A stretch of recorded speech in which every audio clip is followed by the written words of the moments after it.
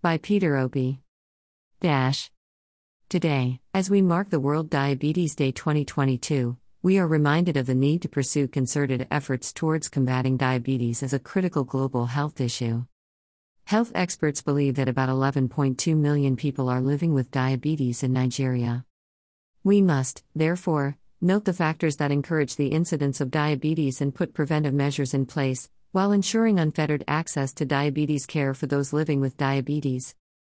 At the foundation of it all is an aggressive investment in our health sector, which remains a critical part of our national development. I promise to revive our health sector and ensure that at the grassroots level, all Nigerians have access to basic healthcare delivery for a more healthy and productive living.